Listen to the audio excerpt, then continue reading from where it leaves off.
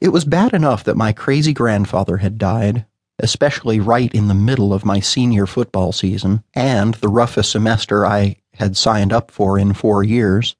But now Dad was acting like a strange kid since he found Grandpa's journal. 3 hours ago, Dad had been up in the attic cleaning out and sorting Grandpa's things. When he came down, he looked as if he'd seen a ghost. Mom asked him if he was all right, and he handed her a yellow paper and then a journal that had "Gold Mine" written on the outside in gold pen. He said it was Grandpa's handwriting. "Take a look at this," Dad said, and sat down at the kitchen table, where Grandpa used to sit and smoke. The house still held the thick, rich smell of his pipe smoke, but with the windows open and the cool fall air from the surrounding forest coming in, the place was almost bearable. I crowded in behind Mom, and we both read.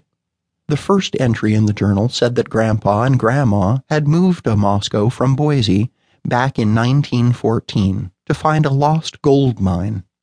Dad flipped quickly ahead in the journal. Grandpa and Grandma had lived in Moscow, and a large number of the entries for the next year tell about Grandpa's search for the mine. In May of 1915, his journal says he found the abandoned mine on the back side of Moscow Mountain. But the mouth of the mine had caved in, and he would need money and time to dig it out. He was going to very quietly check around the town to see if anyone had a claim filed.